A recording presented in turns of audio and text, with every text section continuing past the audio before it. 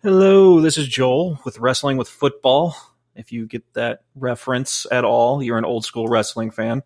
I'm here to talk about everything XFL. And starting with the first episode, obviously I got to talk about what happened before. Where does XFL come from? It originally tried out in 2000, I believe 2001, failed miserably, and now they're bringing it back for the first time this Sunday. So moving forward, I'm going to be going kind of over as much information and rule changes, the difference between football, NFL, and XFL rules leading up until Sunday. Then I'm not going to break down individual players specifically because not enough time leading up till Sunday. I'll watch all the games on Sunday, come back, see if this is even worth doing a microcast over. I'm sure it is because it's really piqued my interest, and this is the only way I can really express it because nobody around me cares, and internet cares about everything.